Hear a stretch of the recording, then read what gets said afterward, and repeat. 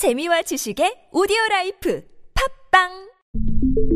당신은 중고차를 선택한 것이 아니다. 당신이 선택한 건 최초라는 자부심이자 경기 없이 누리는 편리함이며 BMW만의 격이 다른 책임감. 당신은 BMW의 선택을 선택했다. BMW 프리미엄 셀렉션.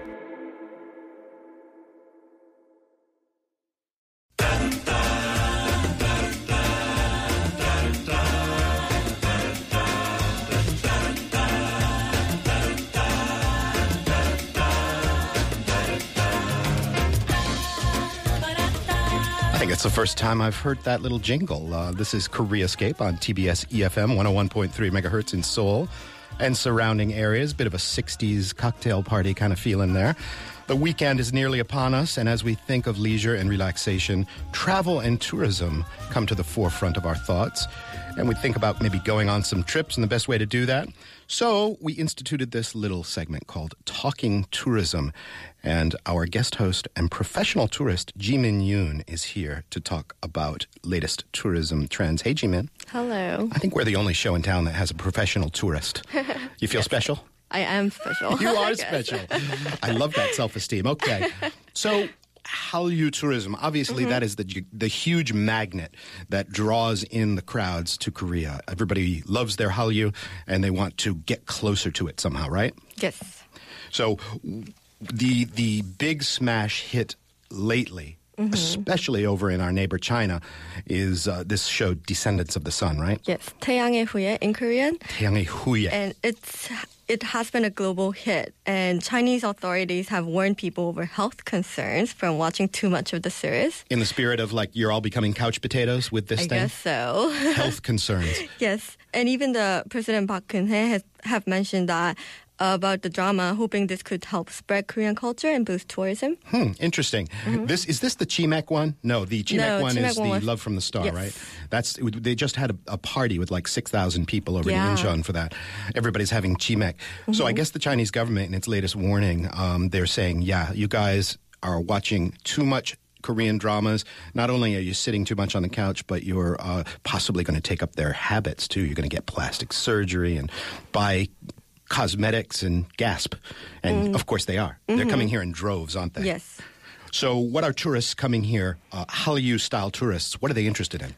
Well, recently, as the Descendant of the Sun has been a big hit, there is a large interest in the filming location.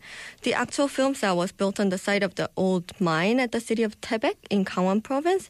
However, the actual set was torn down after shooting ended last November. So with all these interests, the city of Taebaek is planning to rebuild the film set as a tourist destination. But although the area had a following plan of reforestation, but they're now thinking about changing it to have more tourists coming in. Who needs those forests anyway?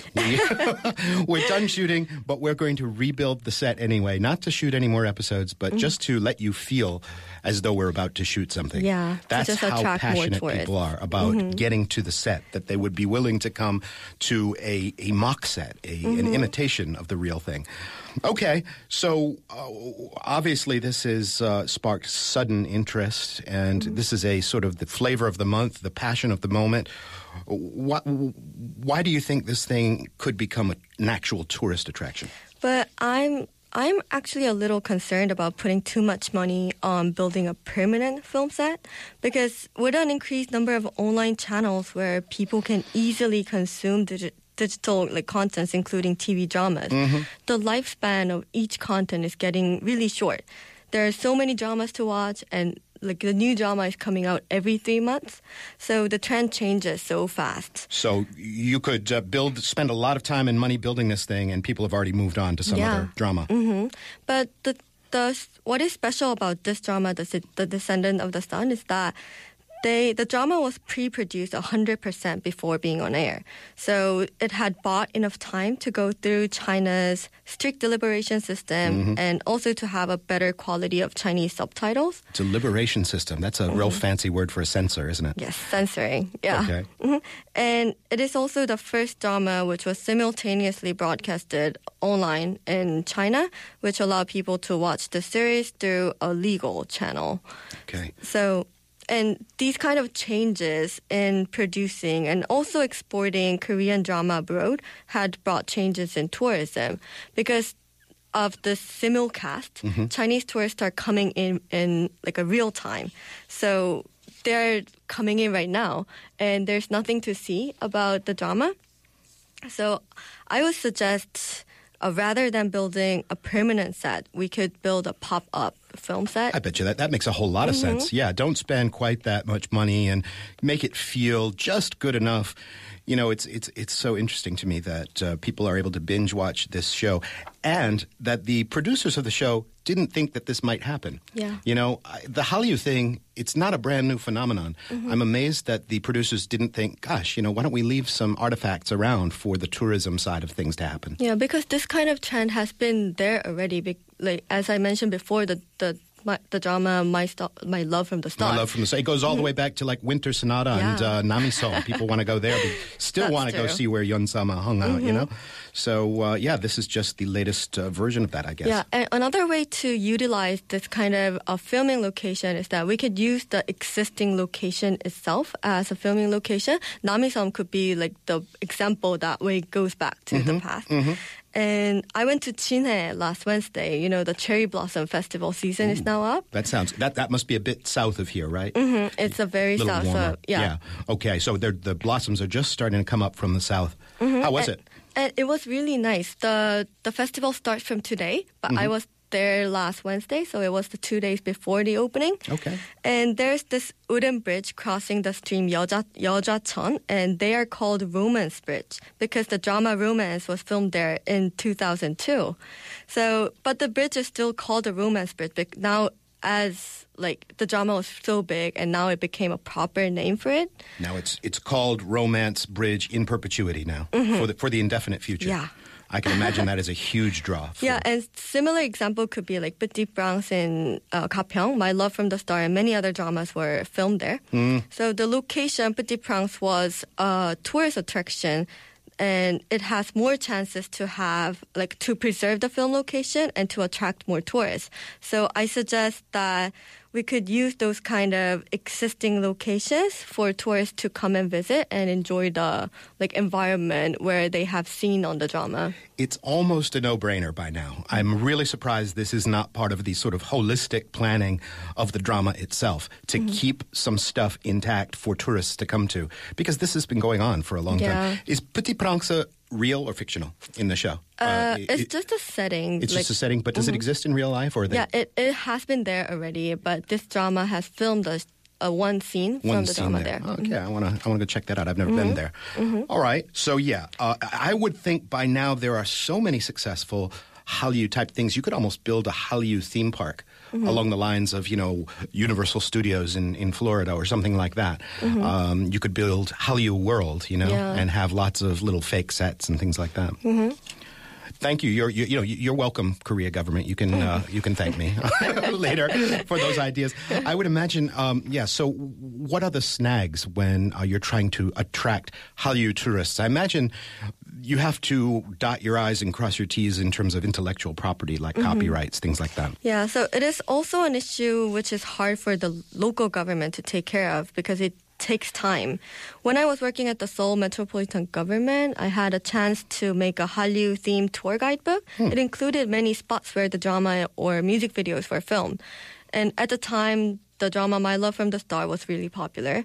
And in order for tourists to imagine the actual scene of the drama, we wanted to put a picture of Kim Soo-hyun from the drama on the actual location. Okay. But to use the single picture from the drama, I had to file 3 papers signing to have the right to use a paper.